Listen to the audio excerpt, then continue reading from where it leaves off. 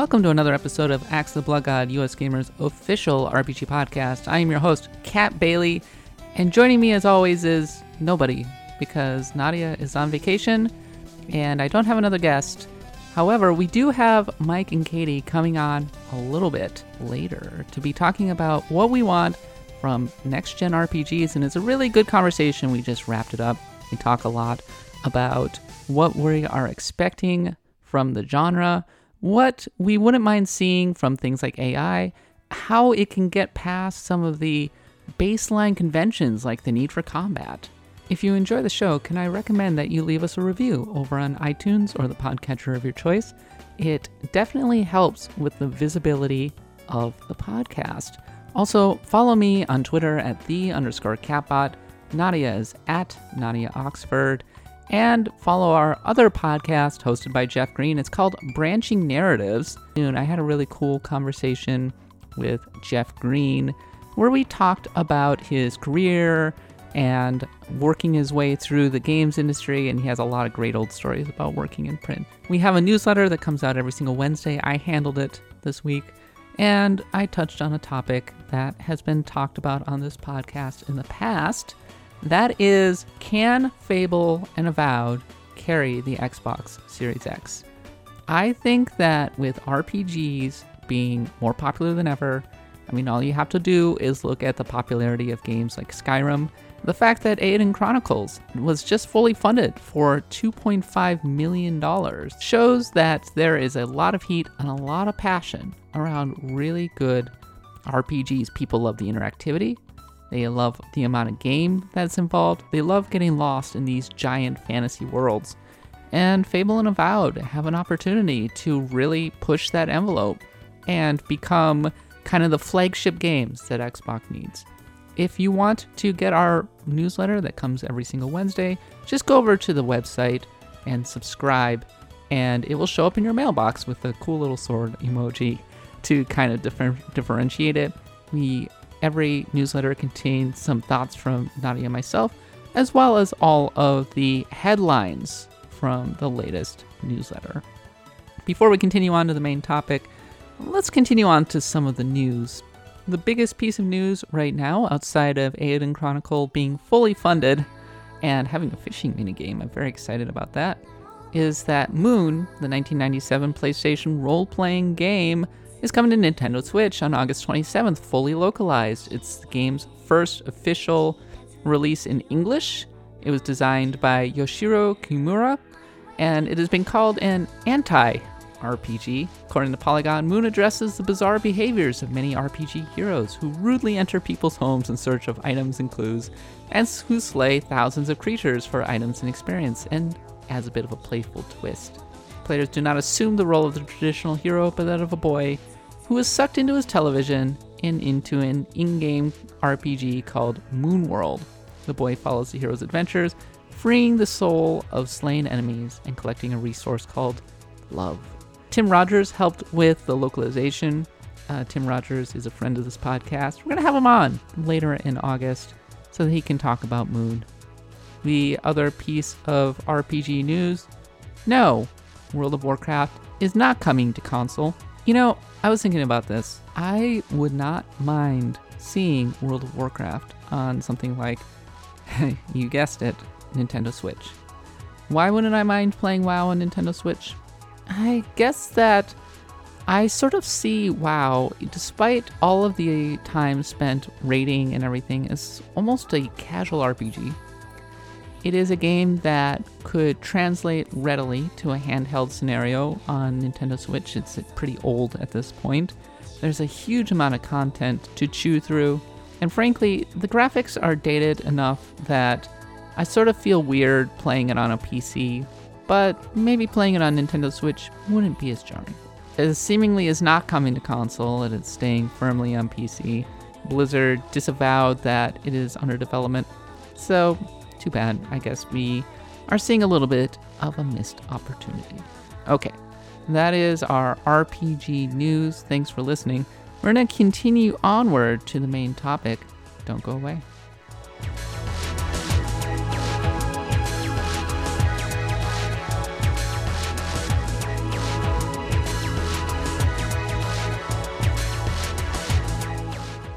All right, I'm here with Katie McCarthy, senior editor. Hello, I'm glad to be back, as always. And Mike Williams, reviews editor. Hello, folks. How's everybody doing today?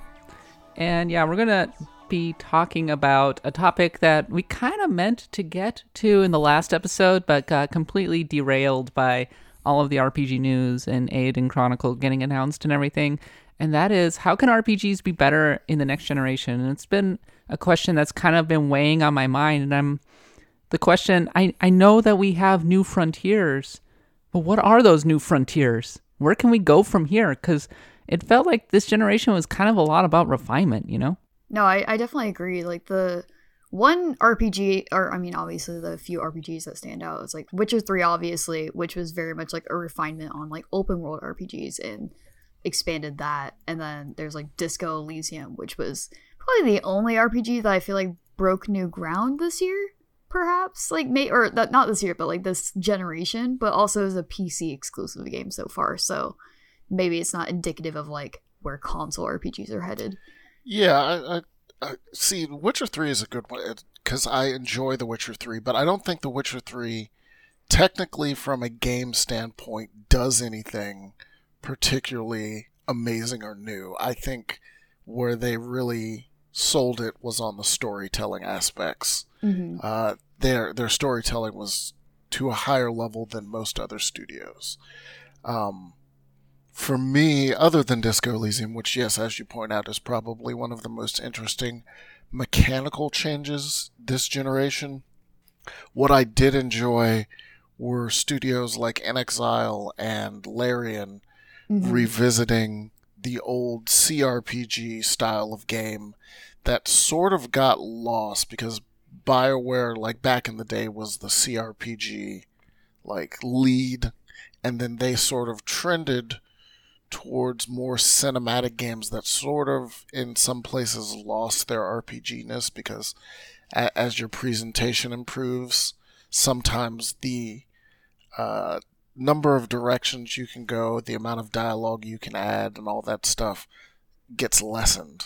So I think BioWare probably lost something, and when BioWare lost that, I think a lot of other RPG developers sort of moved away from that as well. So to see that come back with some B-level studios that are getting to A-level now has been, I think, a boon. Like, that's still refinement, but I think it's a good thing to sort of go back and bring that idea forward.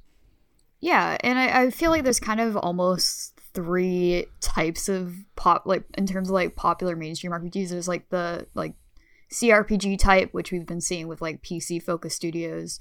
We've seen like a lot of action RPGs this generation, obviously. I feel like every AAA game is like an RPG in some respects, like Assassin's Creed's an RPG series now.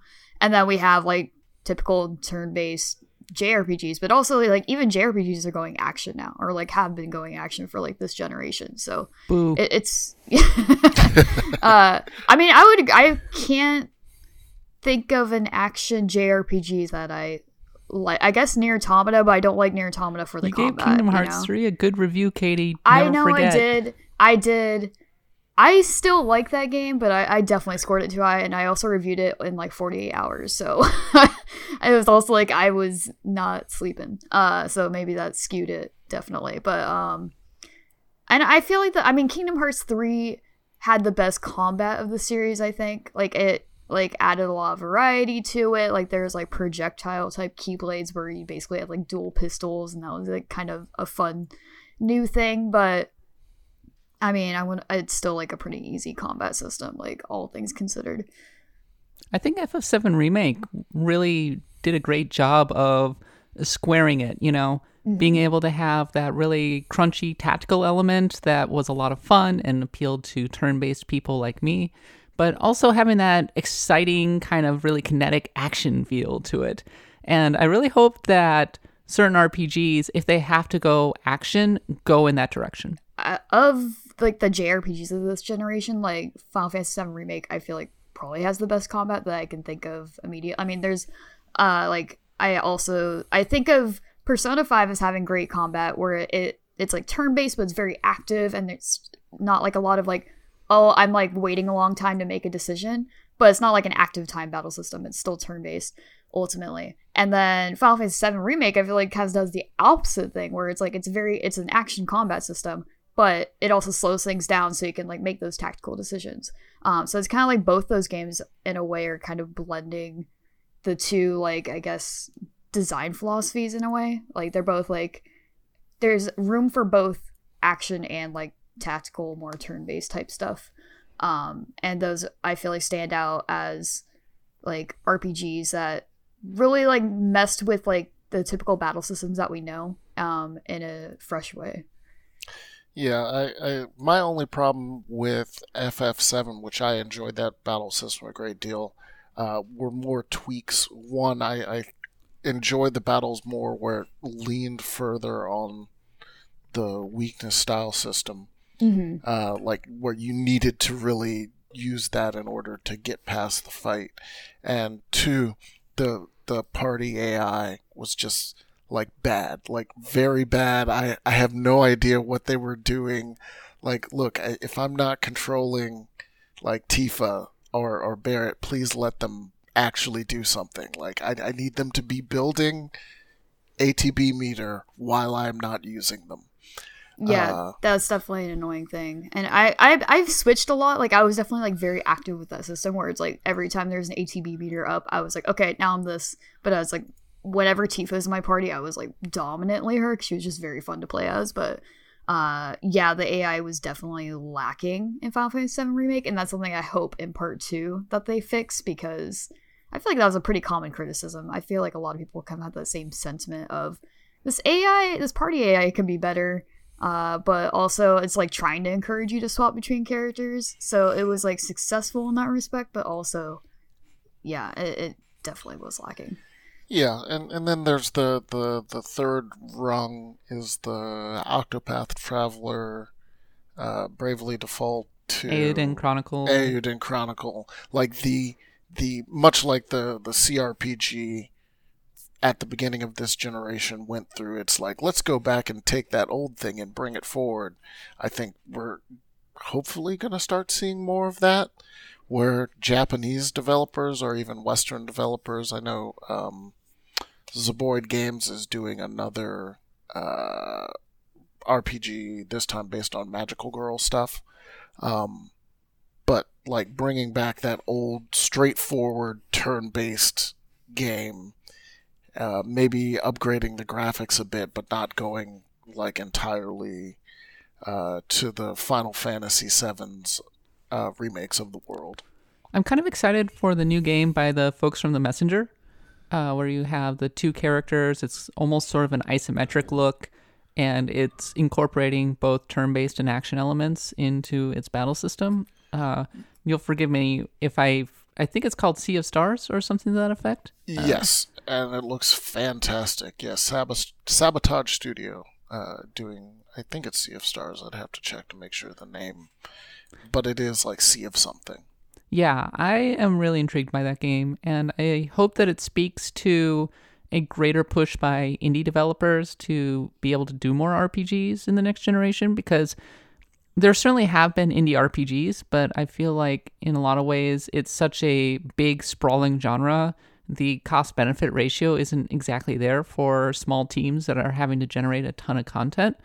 But as the tools become more refined and it becomes easier to generate stuff, and the appetite for these big, meaty RPG experiences remains very strong, I wouldn't be surprised if you see more indie developers in the next generation leaning into especially 16-bit nostalgia for their RPGs. And frankly, 16-bit RPGs hold up really well, so I wouldn't be upset, you know, Katie? Yeah, I mean, I was not a fan of Octopath Traveler. Like, I did Neither not was like that I, game. actually. I hope Eiyuden Chronicles is way better. Yeah, and it has like a great look to it. Like, I love the art style they're going with. Like, definitely, I mean, they've directly cited Octopath, right? So it's... The overworld's good. The battle, not so good. Yeah, exactly. It's like... It looks like a mobile game. Yeah. And there's too much bloom filter. Like, they way overdid it there. And there's like good like art direction there. But I mean, the battle system just wasn't good to me. It was just battles took so long. Like, by the way, Blood long. God fans are coming for you because we're dissing Octopath Traveler. Can't do that. The battles were so I thought long. it was so good. That was actually essentially like a Final Fantasy VII is sort of like a lesser version of that, like not as stringent. And I really liked it. Yes, battles did take too long, so I would tweak like that. just like random battles would take forever, and it was that. I think that's what got me. Is like I don't mind if like a boss battle takes a while. Like I kind of assume that going into a boss battle, but when like your random encounters take like 20 minutes a piece, that's ridiculous. I don't know. Maybe that's just me, and I value my time too much or something. But so I want to circle back to Disco Elysium really quickly. You guys were talking about how it was one of the only RPGs to truly push the format. And I'm curious, what is the one thing from Disco Elysium that we kind of want to carry over into the next generation for bigger budget games to adopt? I mean, I think it's just like the sheer amount of choice and like character shaping, and like, I mean, there's so much in that game. Like, you're constantly making little choices, right? It's like a purely dialogue-based system. Like, there's no combat in Disco Elysium, so it's pretty much you're only having conversations. But literally, like every little like choice you're making is influencing like your stats and everything, and like how you build your character in the beginning kind of determines how like later conversations play out, how relationships play out. Like you can completely lock yourself out some content. But it's very replayable in that sense also. So I feel like what I'd love to see more RPGs do, or like big budget AAA RPGs do, is just like really make those choices matter. Because I feel like The Witcher 3 has like choices obviously that matter, but it does feel very binary in a sense. Whereas Disco Elysium, like it never felt binary. It felt like I was literally just role playing. Like I was just shaping this character. I was going through the story. I was learning about this world. And another thing I think that sticks out is Disco Elysium is like a very unique setting. It's not post-apocalyptic. It's not sci-fi. I mean, I guess it's sort of post-apocalyptic, but not in like a traditional way. It's just very distinct. It's a very distinct game. The writing is really, really good. Like still excellent. Like I still just like randomly think about moments in that game like all the time, which I can't say that about honestly any game of like this past like generation whatsoever. It's weird that we don't have more noir RPGs. Yeah. We have so many fantasy and sci-fi RPGs, but noir, so many elements of noir that you can adopt into RPGs. It feels like a weird oversight that we look at a game like Disco Elysium and go, well, not many games like that. I mean, it's more than just like a noir like detective game though. It's like it has like this really striking setting, this like really rich history. Like there's like a whole history to like Rvalchol, I think is how you pronounce it. And there's like a whole like little, not sci-fi, but there's like a mystery, like mystic element to it too, to the world. And there's just so much going on in that game, and it all works. Like that's the shocking thing, is like the whole game works. Like it's kind of a miracle that it all clicks together. But I mean, maybe the writers coming from like an actual like authorial like book background helps, maybe, because they're used to actually like writing. And maybe that's why it stands out so much, is that it's just like a much richer world than we're used to in any video game. I would say part of the problem surrounding the Disco Elysium talk, there are things I really enjoyed about Disco Elysium that sort of set it apart, including things like the thought cabinet, where sort of ideas about who you are as a character have to sort of, you have to add them and then sort of reinforce them and let them coalesce over time. I really like that. In terms of smaller choices and world building, like I think Divinity does a to that level of sort of bringing over the D&D straight up style RPG thing to games. It works in that same space, but I think Divinity tends to be a little bit more hardcore because of the combat side of the experience, whereas Disco Elysium is a little bit more. There is combat, but that it's very combat light. Like there's not necessarily a combat system per se. You're just making a choice that happens to involve an attempt at punching someone. Yeah, or like something damaging like your morale or something. Like Right. at one point I had like made myself sad, so I took damage because I had made myself sad because I was being too self-deprecating, I think. So there's little things like that are really great. But yeah, so it's like you have a health meter and you have, I think it's called the morale meter. I don't know. There's like 2 different health meters basically, and if they drop to 0, you can die. Which is weird, but there's no like violent. I mean, there's like instances of like punching someone or something, but there's no like, okay, I'm gonna go equip my gun and go into this battle. Whereas like the thing with Divinity is it's like a big systems heavy combat system. Like everything can kind of interact with one another. So that definitely lends itself more to like an RPG setting of, okay, like we need to go through this dungeon. How are we gonna do it? Are we gonna like spill whatever and light it on fire? That sort of thing. And I think the character side, like the character and story parts of Divinity, are equally deep in the amount of choices that you can bring forward and really role play your characters, but the combat being it's very hardcore is a high barrier for many people. Mm-hmm. And I think really with Disco Elysium, one of the things that people should bring forward is like don't be afraid to try like cut out systems. Like not having a combat system isn't necessarily a negative. Mm-hmm. If you build the game around it, and not being able to just say drop a point into I'm gonna be a superstar cop really like changes how you make some of those decisions. Like yes, you can add it, but then you got to wait for it to really firm up and become a part of your character, and that's an interesting idea.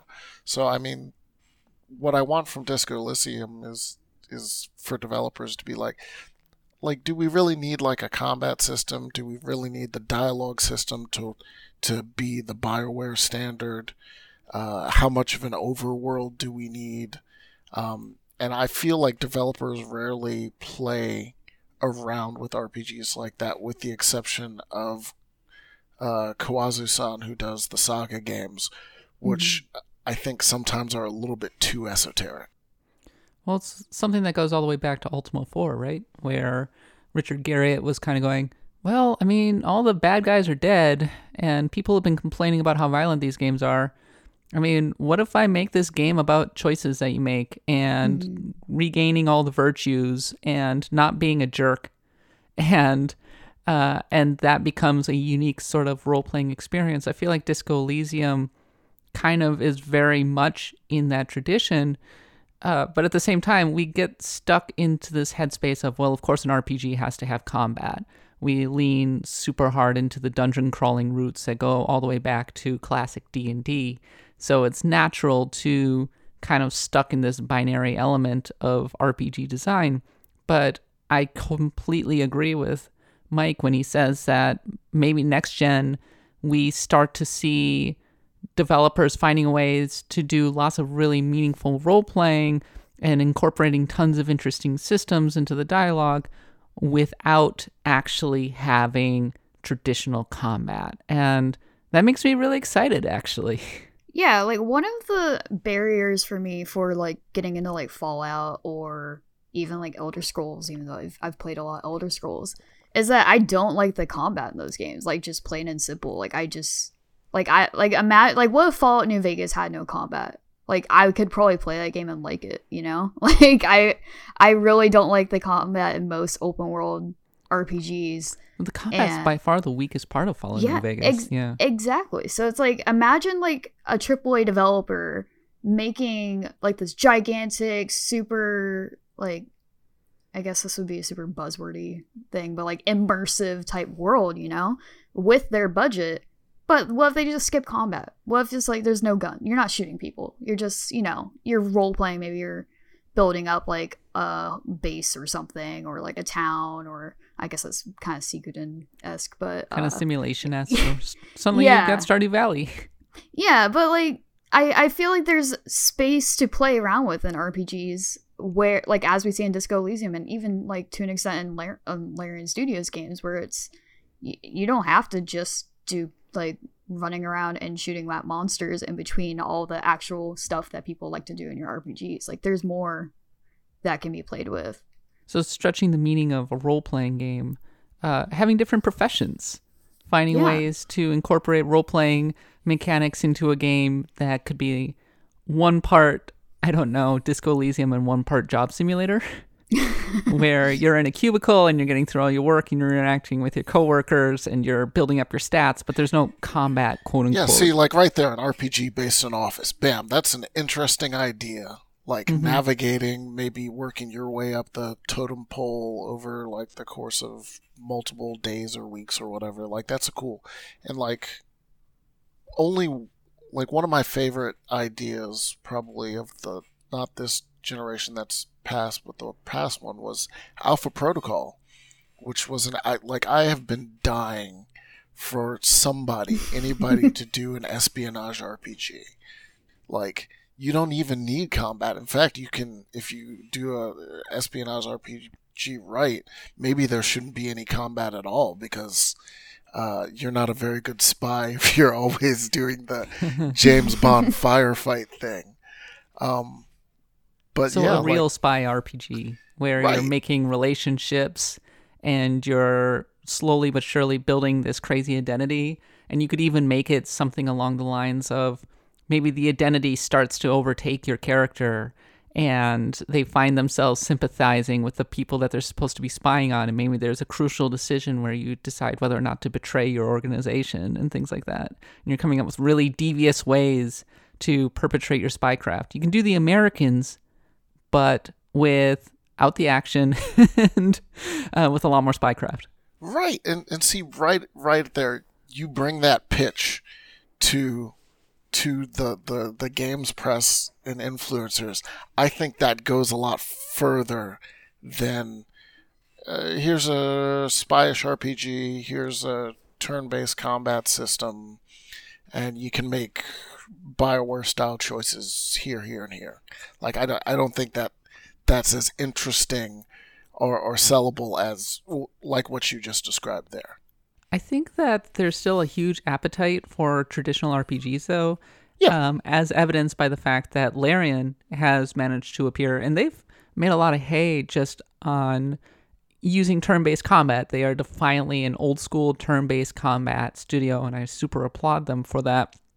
But they also play around with turn-based combat systems and have a lot of fun with that aspect.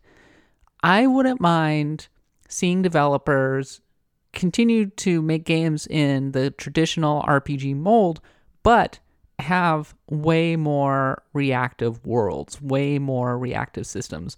Not having everything being scripted, but being able to incorporate AI in some way, maybe even... This might get me into trouble because I might sound like I have no idea what I'm talking about.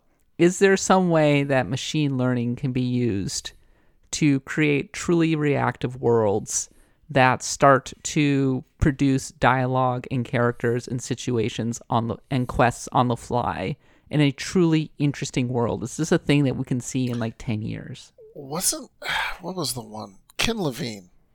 Wasn't he working on something like this? Like what he was describing when he said something like that. Something near the idea of an immersive sim, but built in a world that can react to you a little bit more.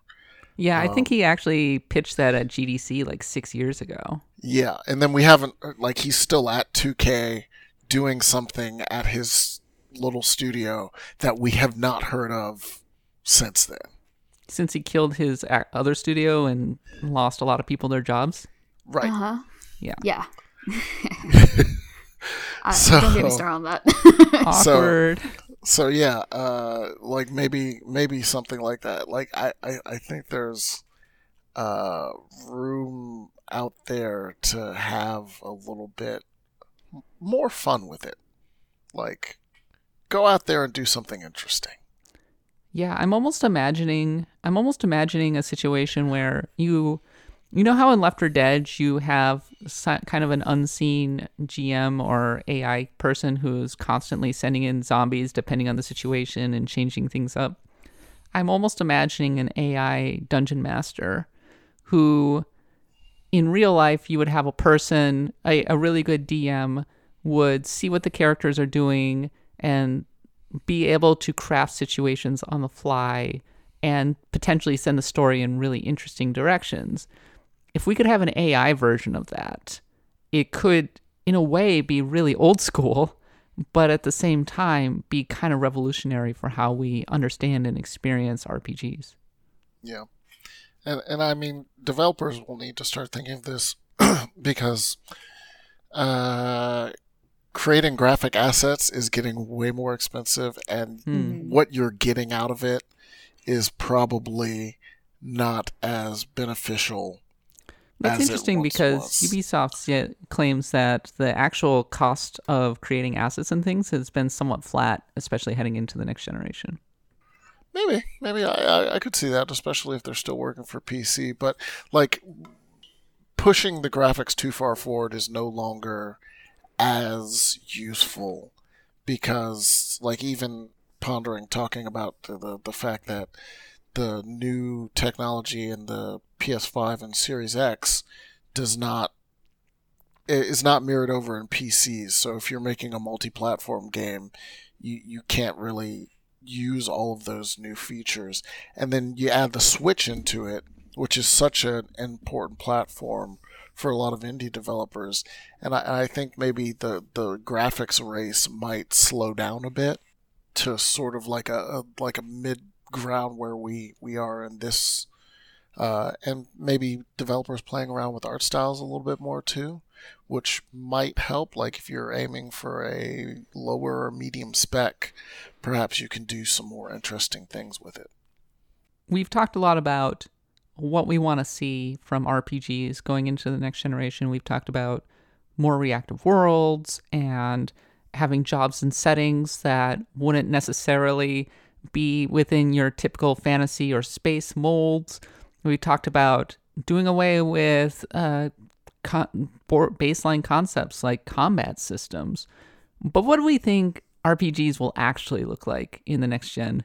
And this is where I'm going to be really cynical and say that I think a lot of people are going to try and ape The Witcher next gen. And we're already seeing it, but I think it's going to be even more so. Yeah, I mean, I feel like we are already seeing that. Like, that's basically what new Assassin's Creed is. It's like they took heavy inspiration from The Witcher, and it works for the most part. Like, I don't think Odyssey's main story was as good as Origins. Like, Origins is more compelling, like, top to bottom for me, but 100% were influenced by The Witcher. And I feel like even in, like, Ghost of Tsushima, you can see some witchery influence in the side quests in terms of like how they're plotted and how they have like multiple steps and everything. Oh, absolutely. And like, I almost think that Tsushima side quests are probably like real strong actually stories overall.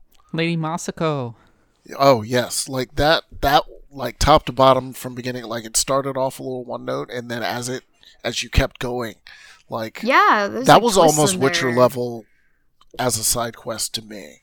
I think she's just like good, like a well-written character. Like I feel like we don't see many like women portrayed that way in games, you know? Like she's like flawed, she's grieving for her whole family, she's on like a quest for revenge, but then she like shows compassion in unexpected ways. Like I feel like that was like that I'm not finished with the game, I'm still in Act 2, but for me, like so far it's been the highlight of the game, like just her journey. And also like I think it's Ishikawa, the like samurai Sensei, who's like like his like student like defected to like the Mongol side, and there's like this whole drama with that, and there's like a lot of restraint in that story because you like never see her until like pretty deep in the quest line. You just kind of like hear like you get like bits of the story farther along, and then you kind of start doubting like Ishikawa's side, like okay, like is he telling the whole truth here? Like what happened? What did he do that made her defect? I still haven't finished that quest line, so I don't know the whole ending there, but yeah, like you definitely like we're already seeing The Witcher 3's influence in modern open world games in general, because I mean, The Witcher 3 kind of set a new standard for open world storytelling. It showed that like it didn't have to all just be fetch quests, and it didn't have to all just be, you know, go to this place and kill this amount of people. And there could be more depth to that, but also like and the scale of the world and the beauty scale of the world and how it feels like bustling and alive.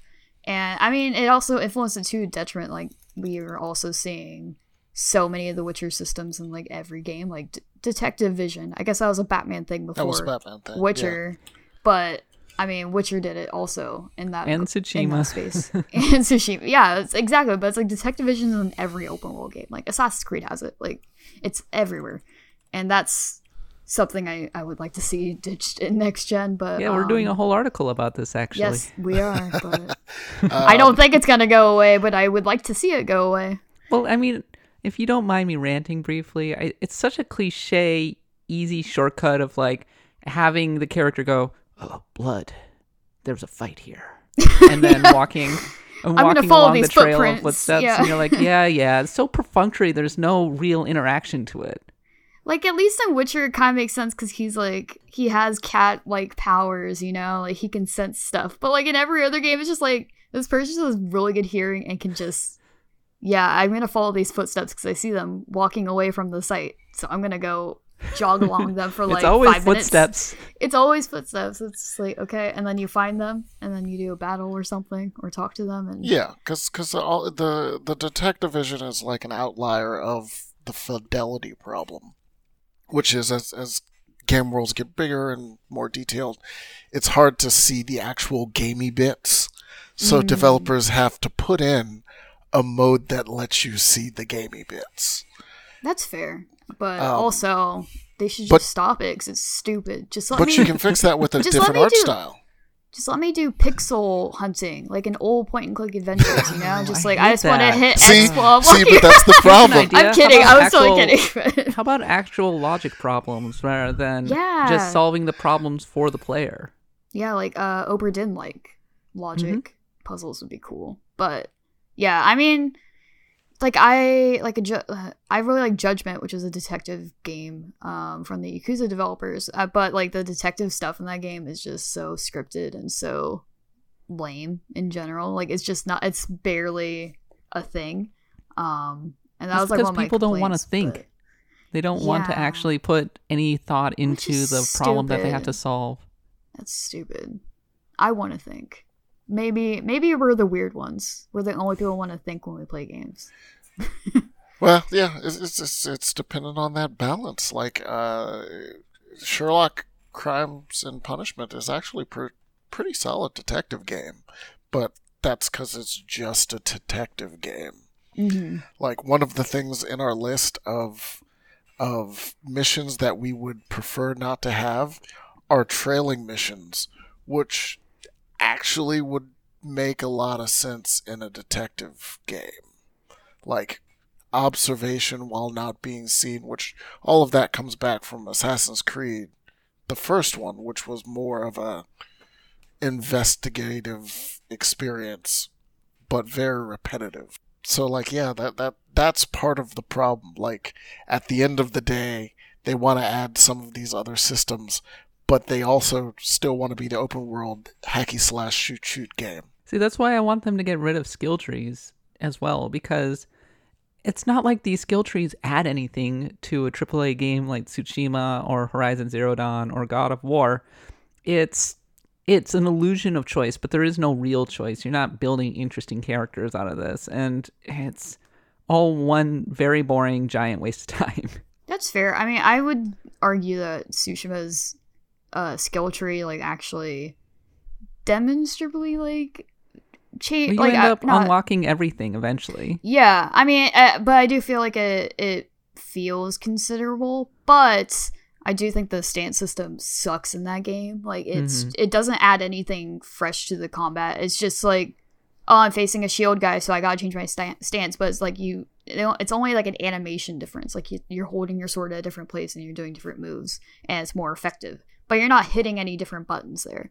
And that's like that's been a frustrating thing. Is like as I get deeper in the game, is like the combat is very repetitive.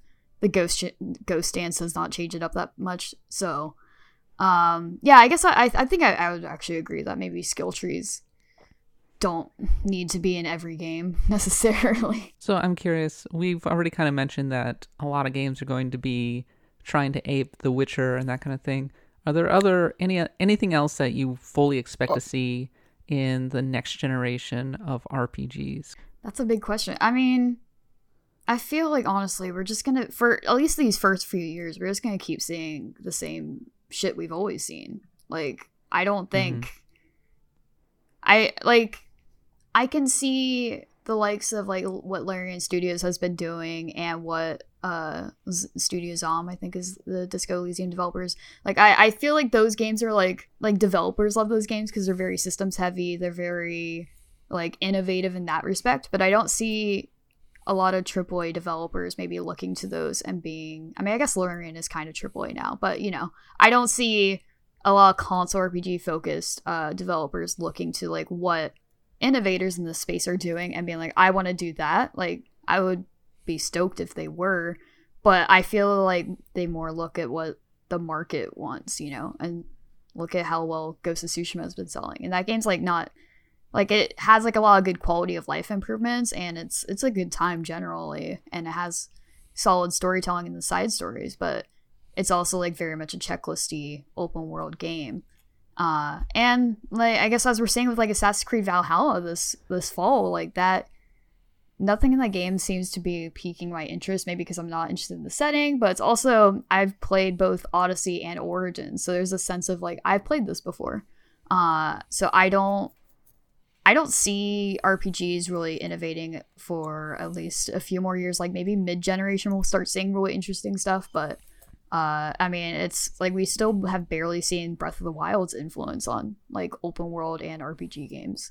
So I mean, if you go back to the beginning of the generation, games like I think like Dragon Age Inquisition was one of the early biggies, right? Mm-hmm. BioWare was still kind of a thing, and we weren't really anticipating the rise of companies like CD Projekt and Larian.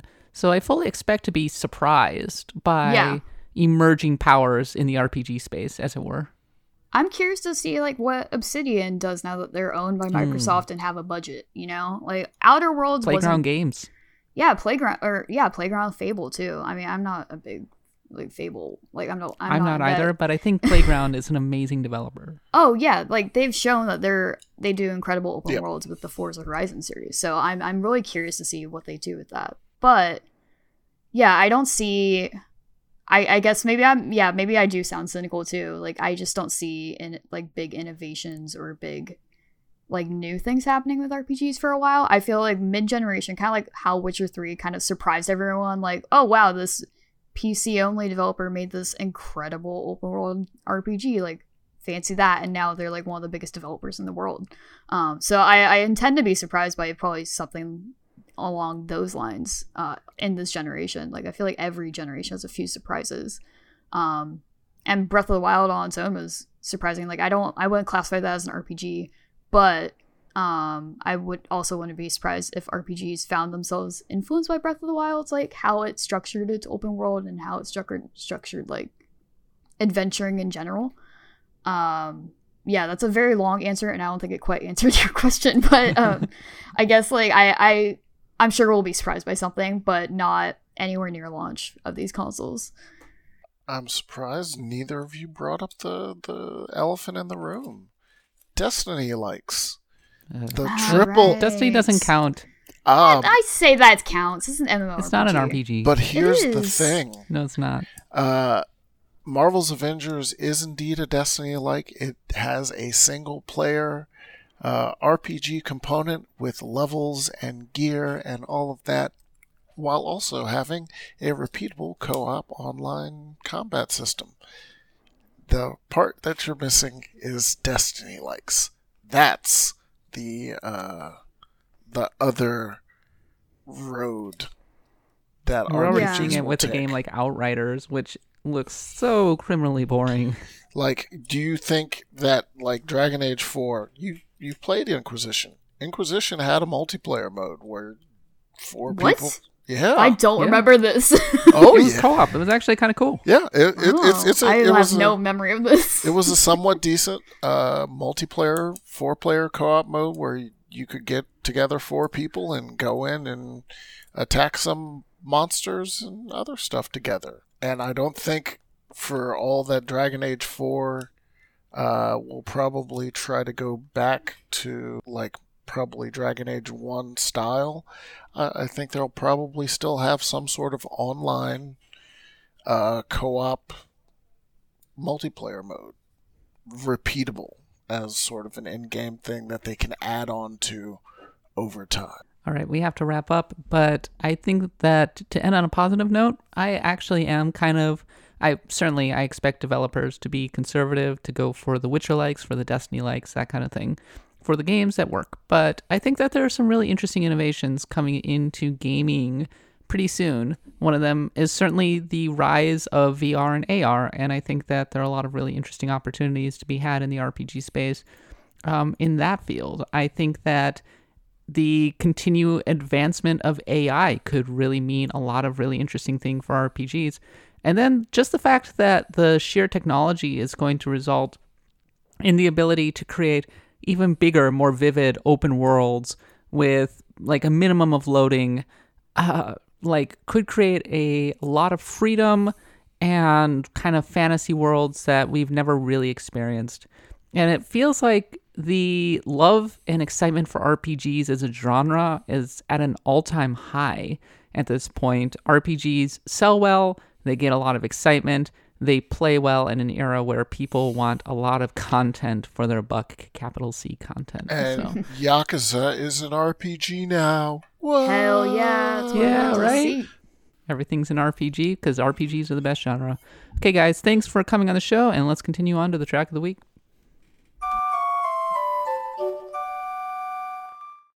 Okay, thanks to Mike and Katie for coming on the show and making sure that I don't have to talk to myself for the entire episode.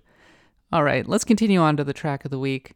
Every single week, we go through and we pick a classic track from an RPG that we love because music is so important to the understanding the RPG experience. It really creates a lot of emotions and a lot of feelings and helps drive home the sense of being involved in the world. This week, Nadia is not on the show, so I get to choose whatever the heck I want. So see if you recognize this song.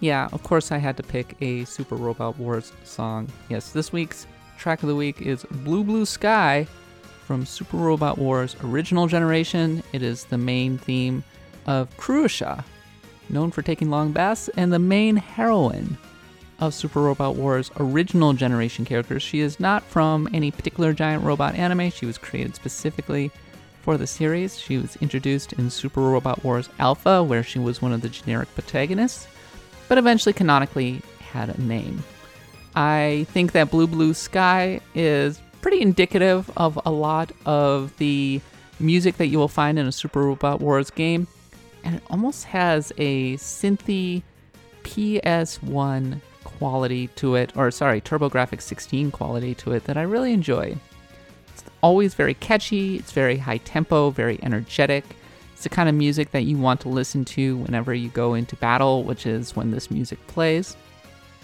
And it is evocative of old school anime in a lot of ways, specifically the mecha genre, which is not surprising because Super Robot Wars Original Generation was composed by Mikiaki Watanabe, who was still churning out tracks at 90 as of 2016. He was born in 1925 and survived World War II. According to the Anime News Network, he said, when he was getting ready to compose music for what would otherwise be known as a kid's show, I kept in mind that I would not compose childish music, even if the target of the dramas was children. That's why people in their 40s and 50s still listen to my songs and sing them at karaoke. I am really pleased. Watanabe was involved in the creation of a lot of classic mecha anthems. He was involved in the composition of, say, Getter Robo, and he also worked on more recent projects like A Boy and His Beast. If you listen to a Theme of Z, which mixes a lot of brass with synth, you get an idea of his style and how that was incorporated into Super Robot Wars. Also involved in the music for Super Robot Wars is Jam Project, a musical group that's heavily associated with anime. I may get to them another time. I don't know. I've played Super Robot Wars music a time or two on the show.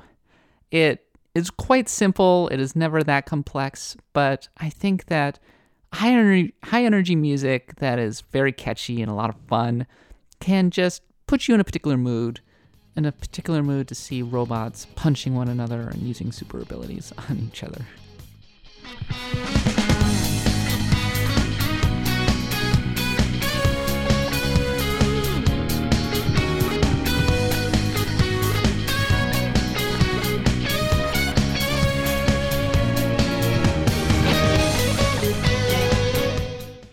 Okay, that is the track of the week. We will have another track, as always, next week when we have Nadia back on the show. Let's pick up the mailbag. This week's mail is from Skyward Shadow, and they say, "Cats, these games play it safe comments really helped me understand where she's coming from with her long-standing enjoyable grumbling, about the state of the industry. I too feel that we need innovation. But I think there's room for a third option not mentioned. When I play through a game system and or story that I adore, I want more, but I also want it to be better. I recognize that many of my old favorite games had amateur aspects, and I don't want the exact same thing, warts and all. I want the next game to provide a more polished and improved experience. The difference between Suikoden 1 and 2 exemplify this. Suikoden 3 had taken everything perfect from 2, but then, say, innovated on the weapon system, allowing you to further customize each character, and say it continued to mature the storytelling further, think of the incredible classic it would be, instead of existing as a controversial entry. We need small innovations in the best games and systems as long as they are genuine and not gimmicky or filler grinds. At the same time, we need truly innovative new products to push the boundaries and explore what's possible." I've been thinking a lot about that, especially when it comes to talking about a game like Ghost of Tsushima, and whether it's always fair to drag a game for not being fresh or interesting or new. And I think that when it comes to innovation, it's not just being able to have completely new ideas that come out of left field and surprise me. I think it's more just not being a cliche. Doing kind of zigging when not zagging, especially when it comes to the storytelling. People expect one thing and then you're like, okay, yeah, like I've seen this a million times before. You're doing it again? Okay, fine, whatever. If it's executed really well, that can be one thing. But I think you're putting yourself in a little bit of a hole when you traffic in well-worn storytelling tropes in particular, or well-worn gameplay tropes. It helps to have a little bit of a twist. It helps to have a little bit of a hook. And a lot of games, I don't know, they're kind of lacking in imagination in that department. They just crib a lot of different elements that kind of work, and then they put them into one big bucket, and that bucket we get is Ghost of Tsushima, a beautiful but deeply cliched game. But, yeah, people seem to enjoy it, so who am I to judge, right? Okay, continuing on. Brian Clark says, "I absolutely loved Shin Megami Tensei 4. But yeah, Tokyo can be pretty confusing, mostly because nothing is labeled. Apparently they fixed that in the sequel, Shin Megami Tensei 4 Apocalypse, but I've yet to play it. When I was reviewing SMT4, I got so lost in Tokyo, and I lived in Tokyo. I theoretically knew where Ueno was. I could not find Ueno for the life of me in Shin Megami Tensei 4, which was very, very stressful because I was reviewing it. There were no guides. There was nothing that I could look up. I was eventually able to get help from the PR folks to be able to find where I was supposed to go. See also Dark Souls, a game that, by the way, I don't recommend reviewing without any help from guides and just trying to figure things out while under a deadline. That is stressful as all get out. But yeah, I hope that they fixed it in SMT4 Apocalypse. That is not a game that I played either, but it tends to be fairly well regarded among RPG purists. So perhaps the Blood God recommends it. And finally, Drinking with Skeletons says, my biggest concern about the Nocturne remaster is all the quality of life improvements they've added to the series over time. I tried to revisit Nocturne after loving SMT4, but the glacial pace of combat, uncompromising difficulty, and the general system regressions made it a short trip. Yeah, that's part of the reason that Nocturne did not make it into our top 25 RPGs, despite the fact that it has a large and very loyal fan base. It is kind of a bear to play. Atlus doesn't generally skimp on re-releases, but I hope they aren't so married to Nocturne's reputation as a hardcore classic that they don't make it more accessible and generally fun to play. I would not be surprised if they went and enhanced Nocturne systems, added a bunch of quality of life improvements, not the least because they're already enhancing the graphics. This is not a straight port. So I could see plenty of development time being given to making Nocturne maybe a game that's more enjoyable to play and perhaps gets people excited to play SMT5, which is another game that's coming along.